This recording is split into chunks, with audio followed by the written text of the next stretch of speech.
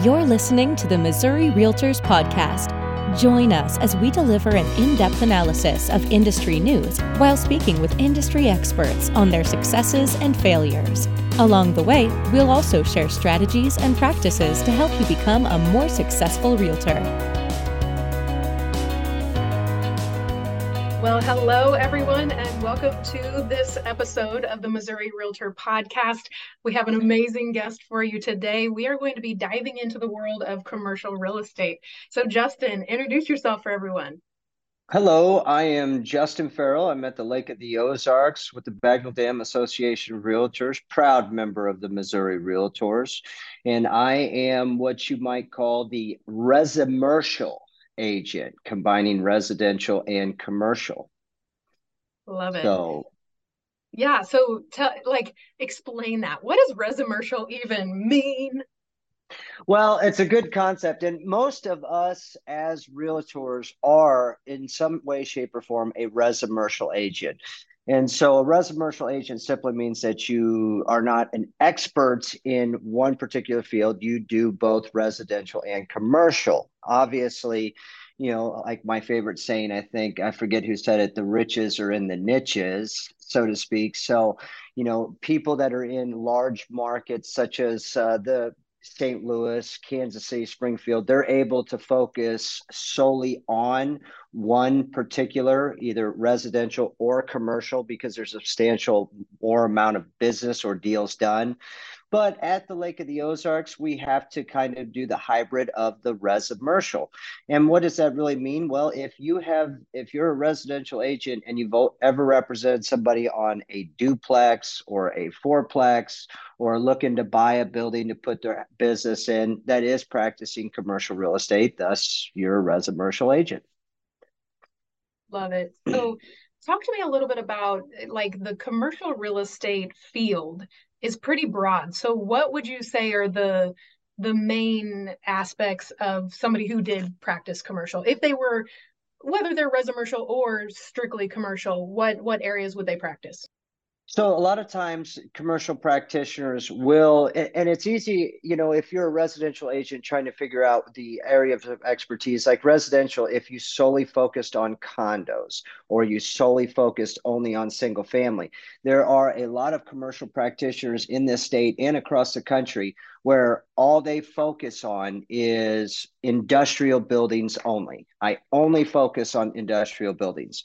One of my mentors and very good friends, Jim Rosen out of St. Louis, who has a lot to do with the CCIM, which we could talk about in a few minutes, but he focuses simply on tenant representation in the retail field, whether it be the landlord or the leaseor or the leasee. And so you could see, and he's a phenomenal business person with the commercial real estate, but he really focuses on those riches or in the niches, and he just focuses on the retail aspect. So you've got retail, industrial, residential commercial, which focuses on apartment buildings, duplexes, things of that nature. What am I forgetting? And then you've got business and real estate. Got it. So office space, if somebody were looking to open an auto body shop, beauty shop, things like that. Absolutely. And I always tell everybody, when it comes to commercial real estate, you've got two different particular buyers that you're going to work with. It's either a user, which would be like a person buying a house, they're going to use that, or B, it's an investor, which is more along the lines of the retail buyer or the multifamily buyer. They're never actually going to use it. They're simply trading cash up front for a hypothesized set of cash flows over the time that they'll hold the asset. Got it. Good. So as someone who's practicing both residential and commercial, what would you say are the biggest differences between the two? The biggest difference is, and I hope I don't offend anybody, but the biggest difference is the emotional aspect. Yeah. When you're representing somebody, and we all saw it during COVID, the buyers that were just screaming and crying because they couldn't get a house, you can have in a residential deal where you find everything that they want. This meets all your criteria. It's got the size of the house, the bedrooms, the view, the location. and they can just say, it just doesn't feel right. Mm-hmm. And I think we've all dealt with that in the residential side. But on the commercial side, there is no emotions, there is no feeling. These are the set parameters that I have for the deal I want to do. And if you can find those, I will execute the deal. And if not, then you didn't listen to me and you didn't properly do what I wanted you to do.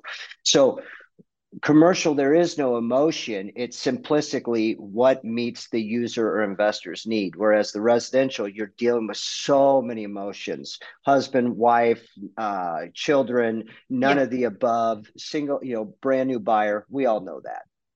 Right. So it becomes numbers on a spreadsheet, criteria checklist, and if it checks all the boxes, we're ready to move forward. Correct. No emotional, it just doesn't feel right.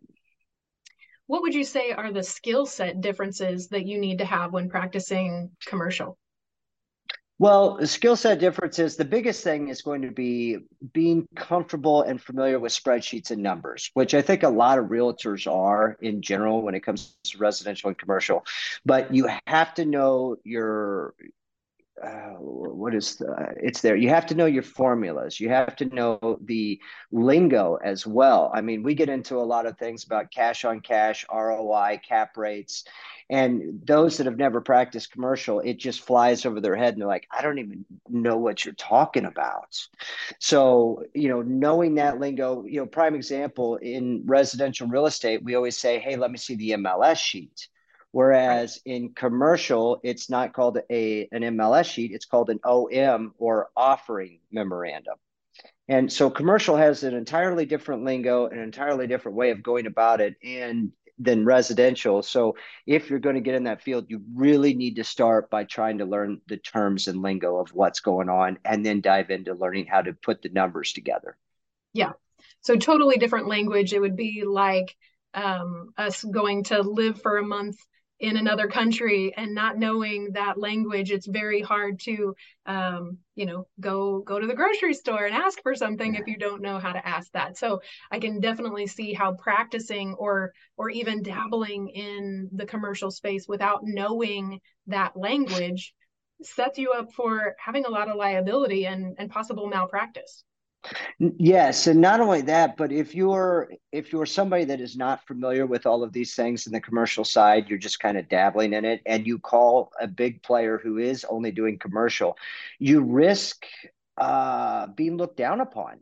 I mean, and you could drastically affect the deal for your client. I mean, we've all been there. If you don't know the market in the area that you're working, you can very, very highly probability of ruining it for your client. And the worst thing is they won't know that until years down the road when it comes time to dispose of that asset and go to somewhere else, sell their house and upgrade. If they overpaid and you didn't properly show them the numbers and advise them on that, and now they're underwater, you got serious issues. So right. Same thing in commercial. If you don't know that, especially if somebody's looking at, they're looking at an apartment building, and you say, hey, this is a great apartment building, it meets all your criteria, blah, blah, blah, and you sell them at a cap rate that it shouldn't have been sold at, and they go to dispose of it, you could be in some big trouble. Right. And I feel like there's two paths to that. You either invest in yourself and your education to learn how to be proficient and masterful at that segment of real estate, or you refer the business to someone who is already proficient and still be able to have a referral fee for your efforts. I agree with that wholeheartedly. The biggest problem is, there's a lot of money in commercial real estate as a practitioner. Yep. And unfortunately, I say ego usually gets in the way, or greed, because somebody says, well, it's real estate. I sell real estate, so I will be able to handle this deal. And there's a lot of money in this deal. I'd like to be able to do that. And you got to separate yourself. If you're not 100% proficient in that, and you're not educated, and you're not working towards that education, please, God, refer it out to somebody. You'll make a lot more friends that way, and advocates for your business. Well, and peace of mind of knowing that your client was represented in the best way possible, and that you're not, looking over your shoulder saying, oh man, am I going to be sued because I didn't do what I was supposed to do? Yes. Or God forbid, you don't even know that you are going to get sued because you don't know what you're doing. True. All right. Well, off of that topic, what is your favorite part of commercial real estate? My favorite part of commercial real estate is what's interesting is so one thing that I didn't understand until I started getting educated is rooftop or commercial follows rooftops. And so what that means is there's not going to be any commercial activity in a certain area until there's a number of households and people in that certain area to really rely upon that commercial to be in there, such as gas stations, grocery stores. So I love the aspect of watching communities grow and being able to be a part of that and bring something to said community that is a need and a want. Everybody loves to go to nice restaurants. If I'm able to be a part of bringing a new restaurant into a residential area that everybody's going to enjoy, I get a lot of joy out of that, and the opportunity not only to do that for the community, but then to be able to help people grow their portfolios. One of my greatest things that I've absolutely loved doing is actually being able to talk to residential buyers, especially the younger ones, because we all Monday morning quarterback it. And I think you would probably agree the first place I should have bought should have been an income producing asset. When I was young and I didn't have any liabilities, and I hate to call children and a spouse or whatever a liability, but Yeah. they are. And you can't move into a duplex if you're raising a family. Well, you can, but you're generally not going to use that. So being able to take younger people, I've got a young guy that I'm working with now who wants to buy a little house on an acreage. And I said, if I was you, I would really try to buy a duplex or a fourplex and get those tenants paying your mortgage, building that equity in for you. And then after you've built up another amount of money for a down payment to buy a house, then you can move out, buy a house. And not only are these people paying for your equity and cash flowing, but they're also help to offset your mortgage on your actual real house that you're living in. So being able to help users out to find what they truly want and bring something new into the community, I love being able to talk to people that are considering the residential, but then say, oh, maybe I should actually build my family wealth in my portfolio, and being able to see them grow. And then them coming back to me 5, 10 years later and going, God, I can't thank you enough for what you talked me into. That was a really smart investment idea. Those are my favorite things. And because you've been down the path before, you can light up the path for people behind you. So I think that's one of the cool things that we get to do with our clients if we choose to. Like that's a choice that we make as practitioners is, am I willing to share this gift with other people in the wealth building opportunities? And it's hard to explain to someone something that you either don't have knowledge of. I mean, like I don't think I would just go invest in an office space unless I had somebody who I could turn to as almost like, how do I play this game of wealth chess? I need to go find a chess master and let them show me what to do so I am not putting my family's wealth on the line for speculation or because I think I might want to try that. That's great. And one of the things that you bring up is that chess game or that unknown that so many people have. I'm not comfortable. This does not fit the normal American mold of real estate. I should buy a house, which everybody loves to own a house. But at the same time, if you think about it truly, a house is a liability, in my opinion. Most people consider it an asset. And for most American families, it is the largest asset that they are ever going to buy. But let me ask you something. Does a house cash flow or does it suck money out of your pocket? Yeah, you're paying for it. And The nobody else is house, paying it for you. correct. And we all believed before the Great Recession that real estate always goes up in value. But then we saw the Great Recession, and how many people lost their shirts because they were underwater with a house that does not produce any income or cash. We're all always speculating that 1 to 2% appreciation year over year on our house. Thus, I have all this equity. Thus, it's a great wealth building tool. But it's actually really not, in my opinion. It's only my opinion, because literally you are shelling money out. Even if you don't have a mortgage on it, you're still shelling out money every single year or month for electricity, gas, insurance, all these different things. Whereas if you buy a duplex, a fourplex, or something of that nature that you don't live in and you rent, yes, you're shelling out that money, but you should be receiving money from your tenants that covers that and And puts an then additional some. capital in your pocket.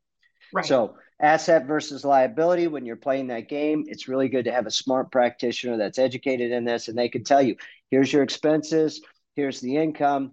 This is giving you a return on your investment of X number of dollars year over year, which if you hold it for 10 years and then sell it, that will give you an ROA of this amount of money, and then everybody's happy. Right. And I mean, let's chase that rabbit hole a little bit. So, if you were advising someone who didn't own a home at all, they were renting, what's their Mhm. first step in this chess game? First step in the chess game is the exact same thing as a residential buyer is you got to talk to a bank and figure out what your options are. How much money do I need down? What's the amortization term? What is, and because residential and commercial have two completely different loan deals. Yep. So with residential, there are all these wonderful government programs to assist you with getting into a house with the least amount of money down. However, with commercial, 95% of the time, you're going to have to put a minimum of 20% down. So if you're Right. buying a $200,000 house, you're going to have to put $40,000 down. And then on top of that, you're going to have to pay your closing costs. And what's funny is in your residential purchase, the taxes and the insurance, and if you have escrows for assessment fees, those are usually all put in your escrows. So you don't have any of that to worry about. Whereas with a commercial loan, it's normally done in-house and it's a 5-year loan. And then you have to pay the whole thing off or refinance it. And they don't collect escrows for insurance, taxes, or any other expenses that you're going to have. So if you buy a fourplex and it's got a $2,500 a year tax liability to the local government, you got to be Gotta prepared be prepared. at Yeah. at Christmas time to write that check. So there's a lot more planning and everything else. So again, the first thing, back to your original question, is you have to talk to a bank and figure out, what can I truly afford? What's my debt to income? Well, how much am I going to need down?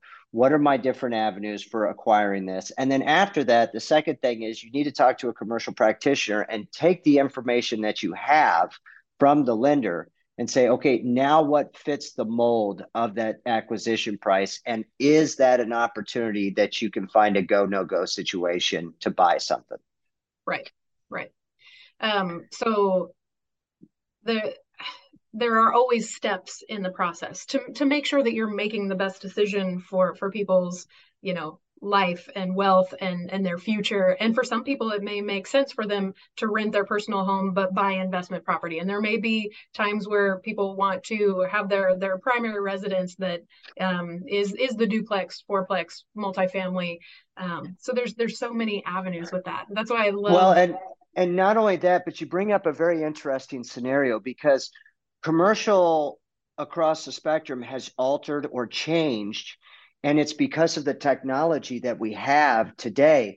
So now you can take a residential liability, as I call it, me probably being the only person I know of that calls a house a liability, but now you can utilize Airbnb and VRBO. And actually, not only are you hopefully gaining the appreciation, but then you also gain cash flow and you also gain the opportunity that I'm living here. And so Yep. you can essentially have a bed and breakfast in any type of house with the Airbnb and VRBO. We've seen a ton of people, because we're a tertiary market, meaning a secondary market. And so we see a ton of people come down here for investments, and they buy condos and turn them into VRBOs. Now, there's a lot of residential agents that are representing those people, and I can't tell you whether or not they are or are not proficient with the numbers. But if you're buying a condo and doing it for investment purposes only, you better make sure you know your numbers on this, because how many days can I rent it out? Which down here at the lake, you're not going to be able to rent it out lock, stock, and barrel All the time. 365 Yeah. days. It's a very seasonal market. So what are my rental rates that I can charge? How many nights must I make it? Do I require 2-night minimum, 3-night minimum, which we advise most people, hey, 3-night minimum, so you can get the biggest bang out of your buck. And then what are my taxes? What are my assessment fees? If I've got debt, what is my debt load that I've got to pay every single year? And after I expend all of that, what is my return on investment? And I always tell people, if you think the return on investment is the total purchase price, we really need to go on an education tour. So Yep. return on investment is not the total purchase price. So if you're listening to this and you think that that is what it is, please give me a call. Call Andrea. I know you're very proficient in this stuff. Or find somebody that's educated so you can start learning the process or pulling the wool from over your eyes. Yeah. There's so much to love about the industry that we're in and the opportunities that we can open people up to. So investing in real estate, investing in commercial, even building wealth through I know you call it a liability, but it's still an investment. I'd much rather pay my own piggy bank of my mortgage than pay a landlord's piggy bank of their whatever they have. So correct. And if the appreciation continues, or even if it doesn't appreciate, it just still stays the same. Yep. I mean, you've been forced into a savings account, and I think that is a wonderful thing. Yeah. I'm absolutely in favor of home ownership, obviously, and as long as all things work out per the curve, it will be the greatest financial investment you make. Totally. So what advice would you give either someone starting in real estate or somebody who's been in residential real estate for a while who is fascinated by commercial and wants to learn more and wants to break into that industry? So the first comment I will make is the comment that we all make to everybody that's a new agent is talk to your broker first. Always go to your broker first. But the number one tool that I learned, and I'll never forget, and I'm going to name drop here, there was a phenomenal gentleman who we lost in January named James Elcock. And James Elcock was a huge mentor of mine. And I think about 12 years ago, he hosted at Ameristar Casino when we had the state meeting there, he hosted a commercial day meeting. And I was like, oh, I want to get into commercial. So I went to that and I learned that I didn't know a thing, not a thing. Matter of fact, they were talking over my head and I was trying to sneak out the back door. But what was great is our past president, Nate Johnson, was kind enough to look over and see my face of bewilderment and say, hey, if you don't understand what's going on, you need to look into the CCIM education. And it was the greatest advice I'd ever received. And I don't think I'll ever be able to thank him enough for leading me down that rabbit hole.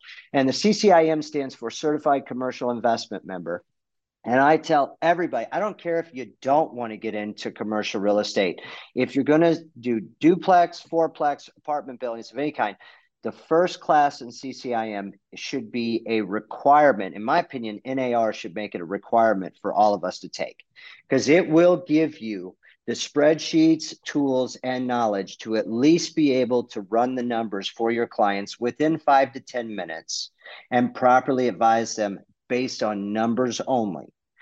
But the other big thing that it does is it does start to remove the wool from over your eyes and you start to see the bigger picture, or you start to go down the rabbit hole. And you can take that as far as you want. But the CCIM education is hands down the greatest thing you could ever give yourself if you want to start getting into commercial. It's not cheap. I think it's probably close to $2,000 for the first class. And you usually have to travel to a major metropolitan area. I took all of mine in St. Louis because they offered them. And so I literally had to spend an entire week in a hotel room away from my family, plus room and board and the cost of the class. But I can't tell you how great it was. That sacrifice at that time meant everything for my business today. And I would say that education helped you even in your residential practice. Absolutely. There have been, especially in today's time, with the Airbnb and VRBOs and all of that stuff, it's really helped me out. And not just the numbers, like, there's a lot of people that get afraid of numbers and, they just start eyes glossing over. Don't let that really scare you, because CCIM does not focus on how to make the calculation. They don't really care about you getting out the 10B2 calculator and knowing, hey, I need this number, and then I got to do this times this divided by this, solve for Y. No. They give you the Excel spreadsheets, but they don't care about how to find that number. They care about, what does that number mean? And that's what we care about, is what does that information mean, and how can we pass that along to our clients to really assist them in the right things. And then you also learn about 1-3-5 mile radius, and there's a lot of things that I've learned in commercial that's really helped my residential business, such as knowing that commercial follows rooftops, and so people will go into a certain area and say, there's nothing around here, what's going on? And I can look at that and say, well, based on the growth year over year of this area, it's starting to meet performance modules for these companies. And if you want to buy in here and expect it to grow, you can expect these things hypothetically to happen. One of my favorite things to watch happen, you know what? One of the greatest things to change an area is a new school. Yeah. How many times have you seen a school system decides, we're going to put a new elementary and we're going to buy this farm and build it right there? And you're like, what the heck? There's nothing there. But once that school goes there, all of a sudden houses start popping up, and then the gas stations, and I mean, St. Charles and O'Fallon are all great examples of that. They put schools there, and next thing you know, it's amazing. And so, yes, commercial education has really helped out with the residential. We talked a little bit about, if you went up against a seasoned commercial veteran, that you would be looked down upon. How important would you say is it that you have mentors or guidance in that commercial space and be known as a commercial player? I 100% agree with you, but I don't think it's just commercial practitioners. I mean, how much easier is it to do a residential deal with another agent that you guys at least have a good relationship, and you can separate egos from the deal and focus on those that matter, which are the clients. So same thing in commercial. If you get to know those other commercial practitioners, and the big thing that's helped me is that CCIM education, because most of the time I'm only a candidate. I don't hold the designation, just so we're clear. So I don't want that to come off like I am a true CCIM. I have not fulfilled all the obligations, but because of the education and knowledge I've got, I can speak to those that only focus on commercial and be able to understand most of the lingo that they're throwing out and rebuttal or respond. And because of that, they will have more respect for me than somebody that goes, I don't know. Can you send me that form? Yes.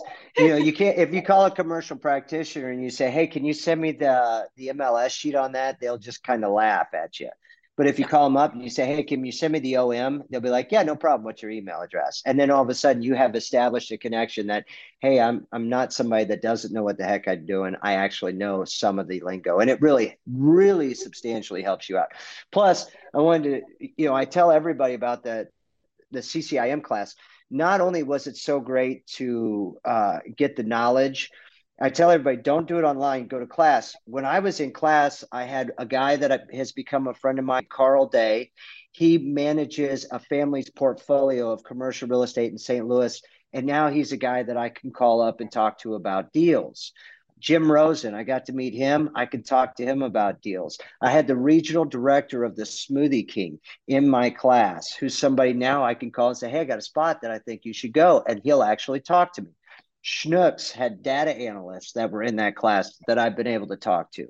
So, I mean, just the doors start opening and the connections. And, it's not about what you know, it's about who you know. For sure. That's awesome stuff. It is a different world of real estate that you need to walk into it eyes wide open, head on a swivel. Like even what you're talking about is the speculative of what's happening in areas. If you're not aware that those things affect the commercial deal, get involved. Like what EDC do you need to be part of and all of that stuff. It's fascinating. Yeah, it's really cool. And you know what? I also tell everybody, what's the biggest thing that you're seeing for investment in your area? What would you say is the biggest, cheapest investment that people are starting to make at this time or over the last 2 years? I see a lot of storage space popping up. Bingo. 110%. We're seeing storage units everywhere, which is kind Yeah, of funny because number one, we as Americans have accumulated so much crap that we have to find other places to pay for just to store our crap that we don't even look at. yeah, But number two, should I invest in that? That's the question. Should I invest in that? And because everybody else is. So what do those numbers look like? What does that investment look like? And you right. really need a But I don't think commercial you can make person. that decision right now. It takes the 10,000 hours that went before what happened today of running numbers. And if you're running numbers on a piece of property, whether it's residential or commercial, if you're doing numbers on properties every single day, you become very proficient at being able to have your head up and on a swivel that when a great deal comes around, you've done so much practice ahead of time that you know if that's a steal. You know if you should invest in that. Absolutely. Absolutely. And the other biggest thing is, we talk about, well, do we need a new one? Do we need a new one? And when you in residential real estate, do we need another house built? Well, are there buyers out there trying to buy houses? And what are their price ranges? And as residential agents, we're able to run the numbers directly through the MLS to know if we need more houses. In the commercial realm, we call it more an absorption rate. Right. What is the absorption of what is currently out there? And is there a gap? And that gap represents whether or not you should build or acquire something that's already there. So very interesting information. Again, the education you need to get is substantial, but it's worth every second and every penny. I love it. We could probably talk about this for hours, but we're out of time for today. So, Justin, thank you Uh, so much for joining us on the show today. This has been awesome. You're always able to reach out to Justin if you have questions. He had a lot of mentors, and I'm sure he's willing to pay it forward to other people. Absolutely. That's our job in life. Pay it forward. Knowledge in your brain does nobody any good. And I find it very selfish if you keep that to yourself. Yeah, we get to leave a legacy. We're already leaving a legacy. We get to choose the one we leave. So. That's right. I really appreciate you taking the time and allowing me to be on the podcast. And I love your presidency so far. You're doing an amazing job. Thank you. Thank you. Well, thank you guys for joining us today, and we'll see you on the next episode.